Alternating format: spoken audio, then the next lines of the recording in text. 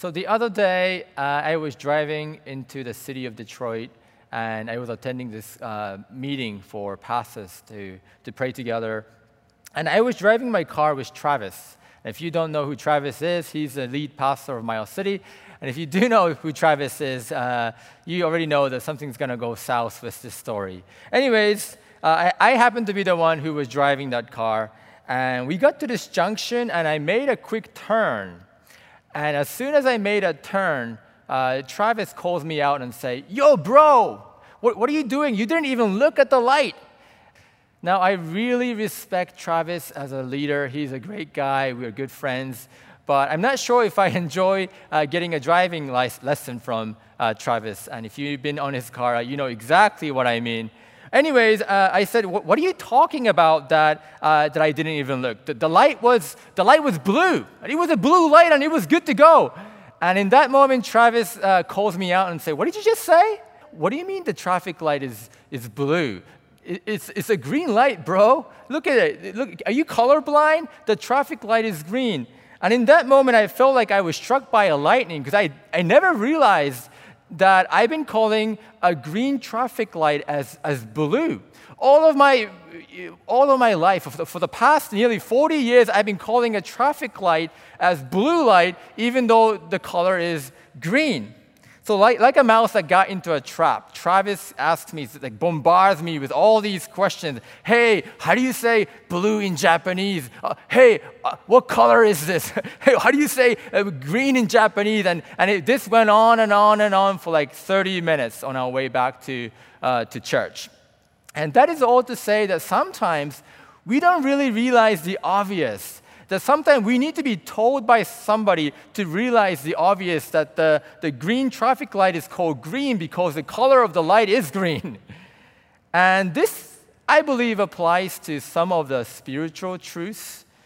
And that sometimes we need to be told the obvious about the important truths that we see in the scripture as well. And I guess that's the angle that I want to approach today's text. We've been looking at the book of the letter of 1 John for the past 7 weeks. And today we're wrapping up the series.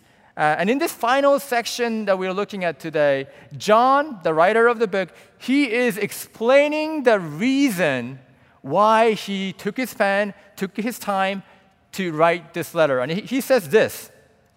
So verse 13, he says, "I write these things to you who believe in the name of the Son of God, that you may know that you have eternal life." So John is saying, he's summarizing his thought now as he closes this book. And he's saying the reason why I wrote this book is because you need to know that you have eternal life. But note the highlighted part. He's speaking this to those who believe in the name of the Son of God, those who believe in the name of Jesus. He's speaking to the believers, not to the unbelievers. And so this really implies that even when we believe in Jesus, we need to be reminded of this obvious truth that once we believe, we have eternal life, that God gives us this gift of eternal life. And that is a truth that we tend to forget. And note that John is not talking about an event that happens in the future. He's not saying that you will have eternal life. It's not a future tense, but he's speaking in a present tense. He's saying, don't forget this obvious truth that the moment you believed in Jesus, today, right now, you have this gift of eternal life. Remember this truth, that the moment you believe, that your life should resemble the vigor and the power and the joy that come from the life that Jesus gave you. Let me remind you right now that the moment you are saved, that you are a new creation, the old has passed, and you're living a new life. And John is reminding us throughout this book, throughout this letter, that this is a kind of life that we should be living.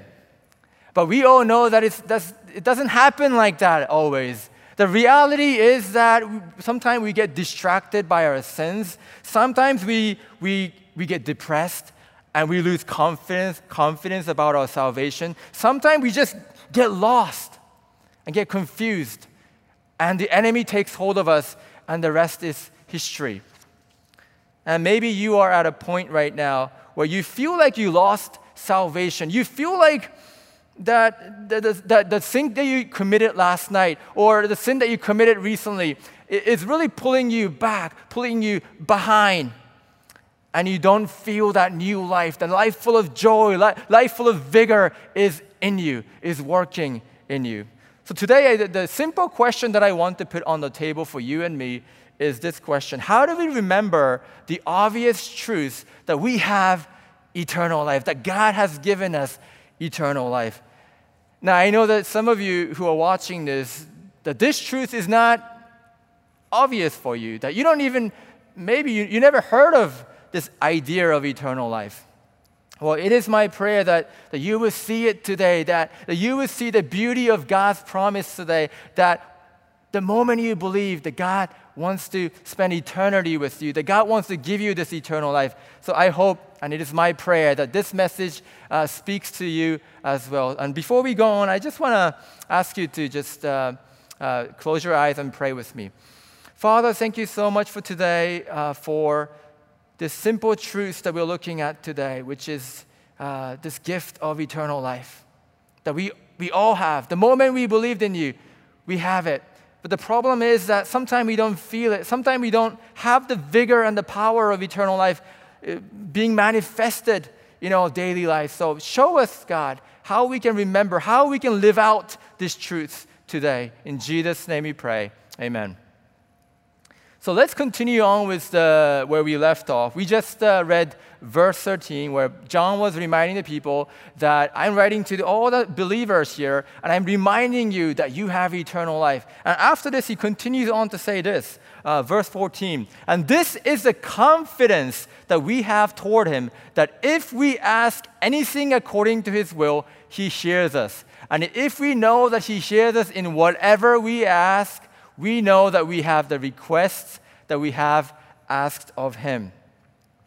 You know, one of the main reasons why people lose faith, why people lose confidence about the fact that they're saved, is because, well, as John is saying here, it's because we don't pray, that we don't really spend time with God.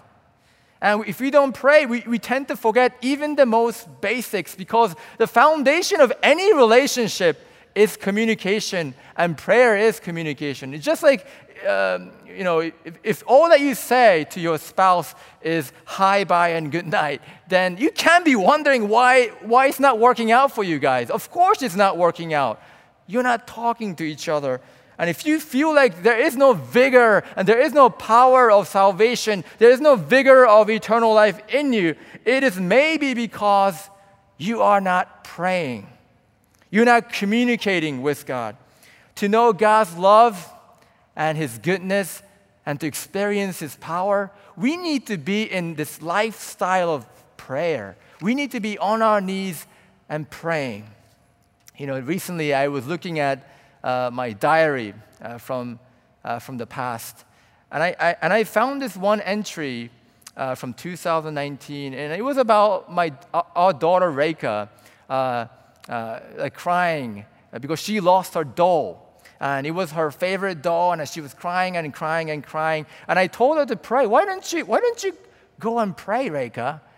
And so she goes somewhere, and I took a peek, and she was praying behind the door.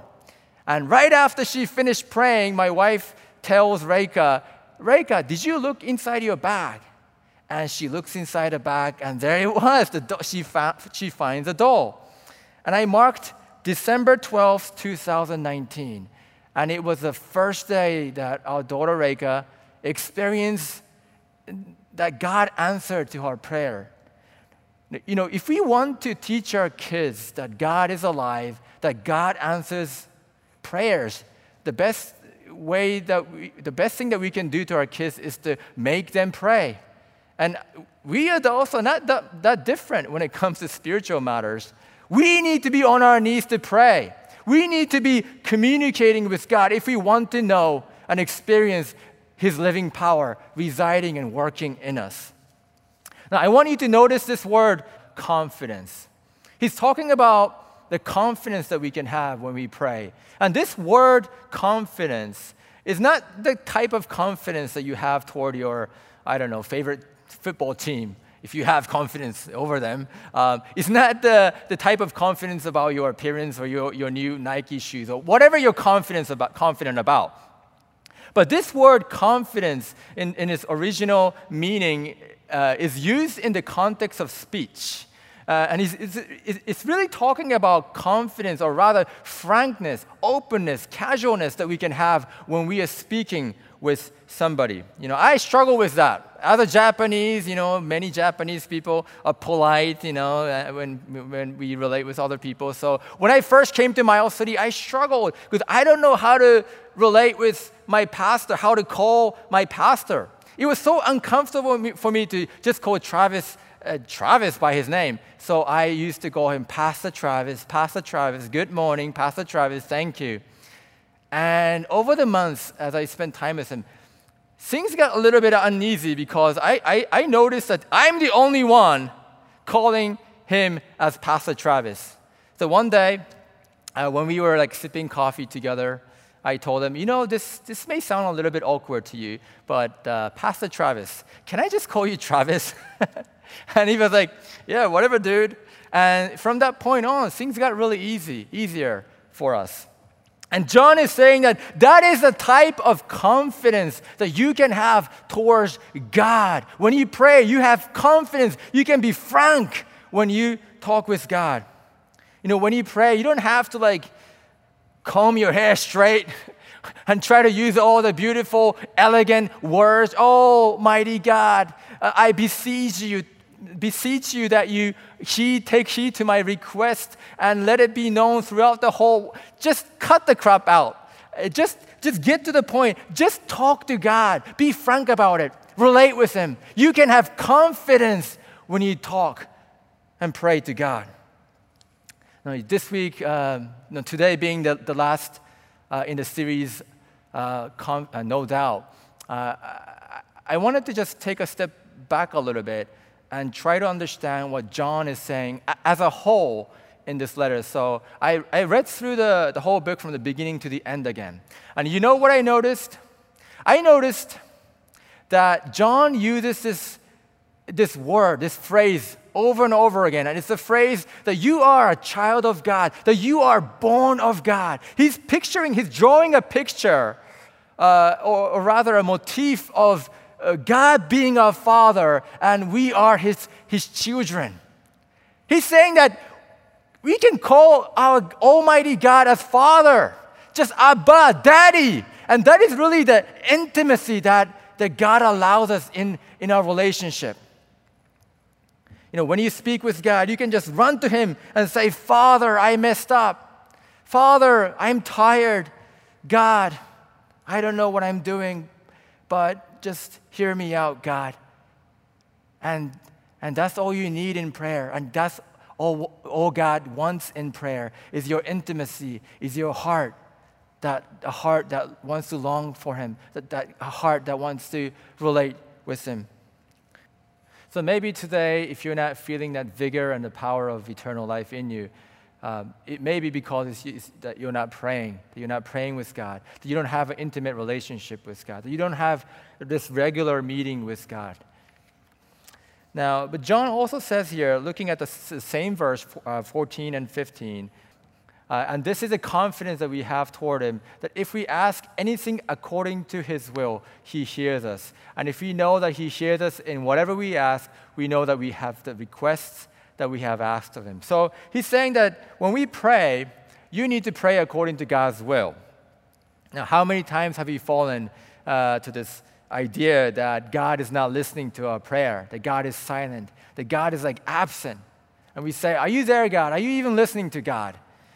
And because God seems silent, we tend to forget His promise. We tend to not believe the fact that we have eternal life in us.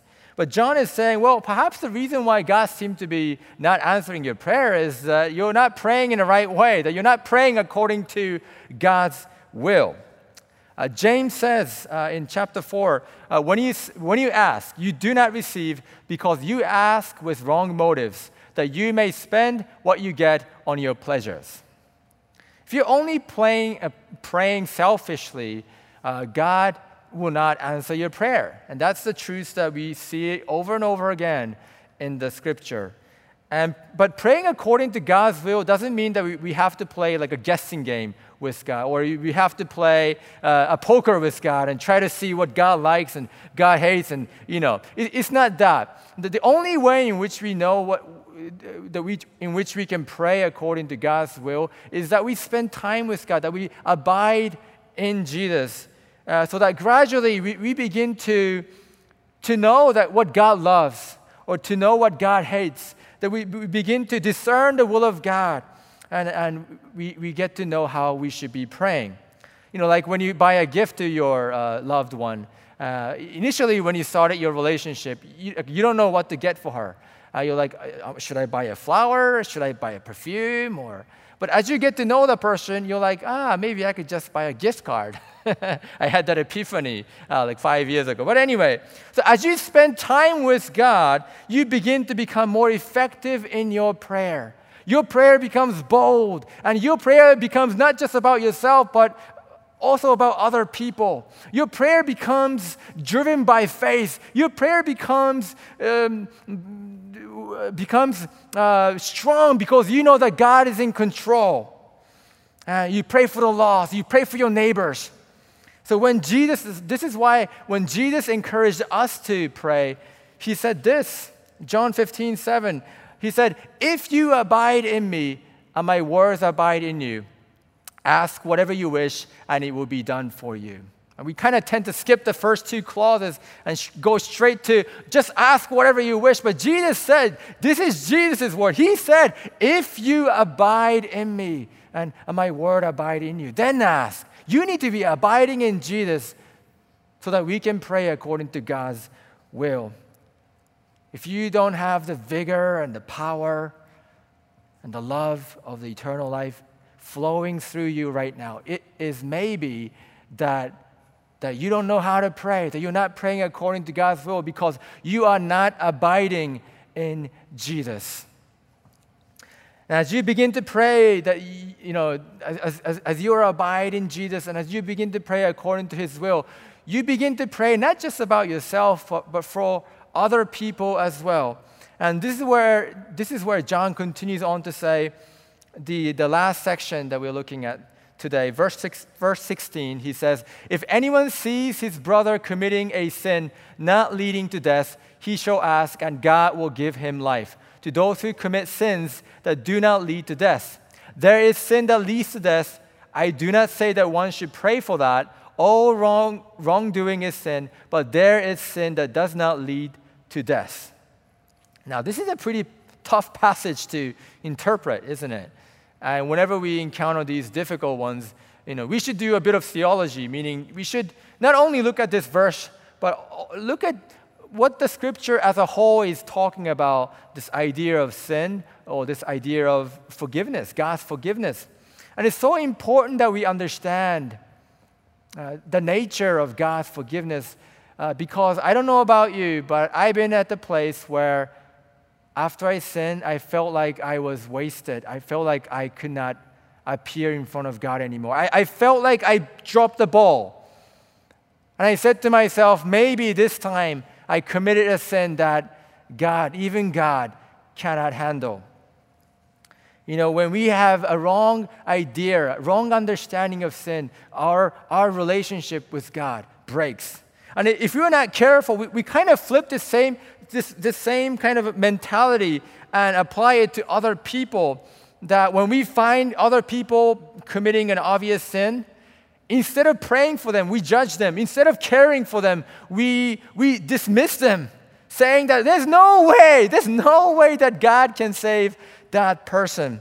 When we have a misunderstanding of God's forgiveness, then the vigor and the power of eternal life will not flow into you. So that's really the third and the last point that I wanted to make, that we don't have vigor, the confidence of eternal life, because we don't know about God's forgiveness. So what is sin that leads to death? What is the nature of sin that John is talking about when he says there is sin that leads to death? Can that be true? Well, apparently so, because in other parts of the scripture, it talks about it. And I don't have all the time to touch on every bit. But just one example, Jesus says in Mark chapter 3, he says this, "Truly I say to you, all sins will be forgiven the children of man, and whatever blasphemies they utter. But whoever blasphemes against the Holy Spirit never has forgiveness, but is guilty of an eternal sin." So what is this sin that leads to death? What is a sin that will not be forgivable and it leads to eternal sin? Well, it is a sin where a person rejects the gospel, the good news of God, and he makes that final and complete decision to not follow him. Even though the Spirit is convicting that person to turn around and to repent, he blasphemes against the Holy Spirit and he adamantly refuses to turn around and he chooses to go the other way. And the scripture is saying that if you do that, because God is love, and he will not force his love on you.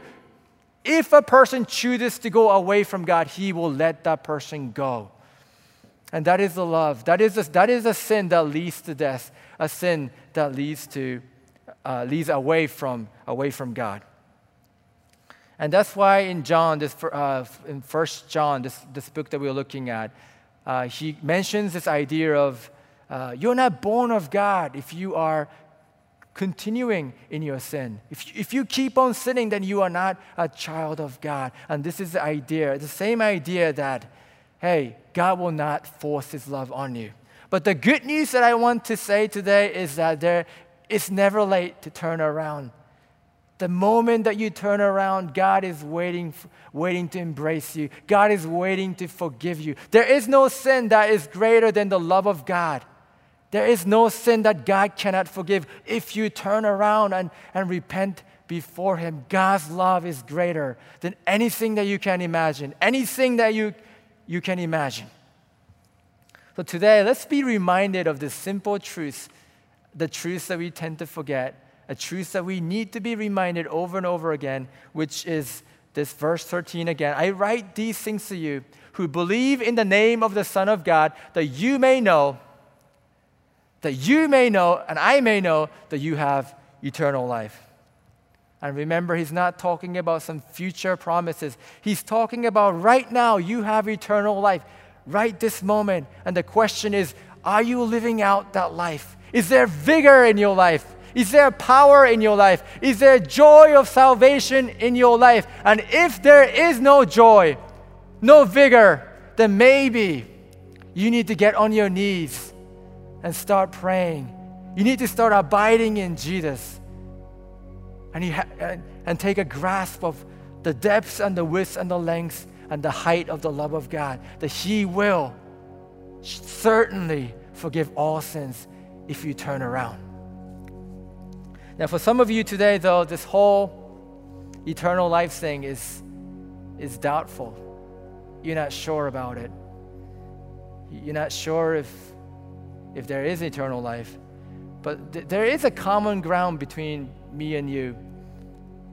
And it's that you and I know that someday this biological life will come to an end. And we don't know when that will happen. I mean, I may get hit by a brick falling from the sky today. Nobody knows. And because you know that this life has an end, a biological life has an end, there's a hole in your heart. And you tried all that. You tried pleasure. You tried money. You tried success to fill that hole in your heart with no success. But I know the person who can fill that hole in your heart, and his name is Jesus. He came to die for you. He came to suffer for you. He died for you on the cross so that you can have a new life, a life that you can spend for all eternity with God. And God wants you to have that today. So I just want to give you an opportunity today to confess your face in Jesus. So if you will, if you could close your eyes and pray this prayer with me.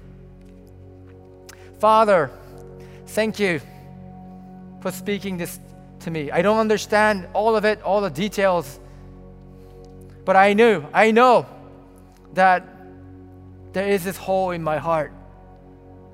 I tried all of it to alleviate this pain, emptiness, dullness. Nothing worked. So I want to place my trust in you. I want to start a new relationship with you. Even though I don't understand all of it, I want to believe that you came to die for me and you resurrected for me. And I want to believe that you gave me this eternal life, this greatest gift. And I want to live in the vigor and the power of eternal life from this point on. So guide me, lead me. And as we continue to pray, Father, thank you so much for your gift of eternal life. What a gift. And it's not a cheap gift that we play today and forget about it, throw away in the corner of the room tomorrow. It's the eternal life. And help us to check our heart whether we have the joy of eternal life, whether we have the vigor of eternal life flowing through us. God, help us to pray. Help us to talk to you. Thank you for the confidence that we can have when we approach your throne. Thank you, God. Help us to abide in you so that we know how to pray.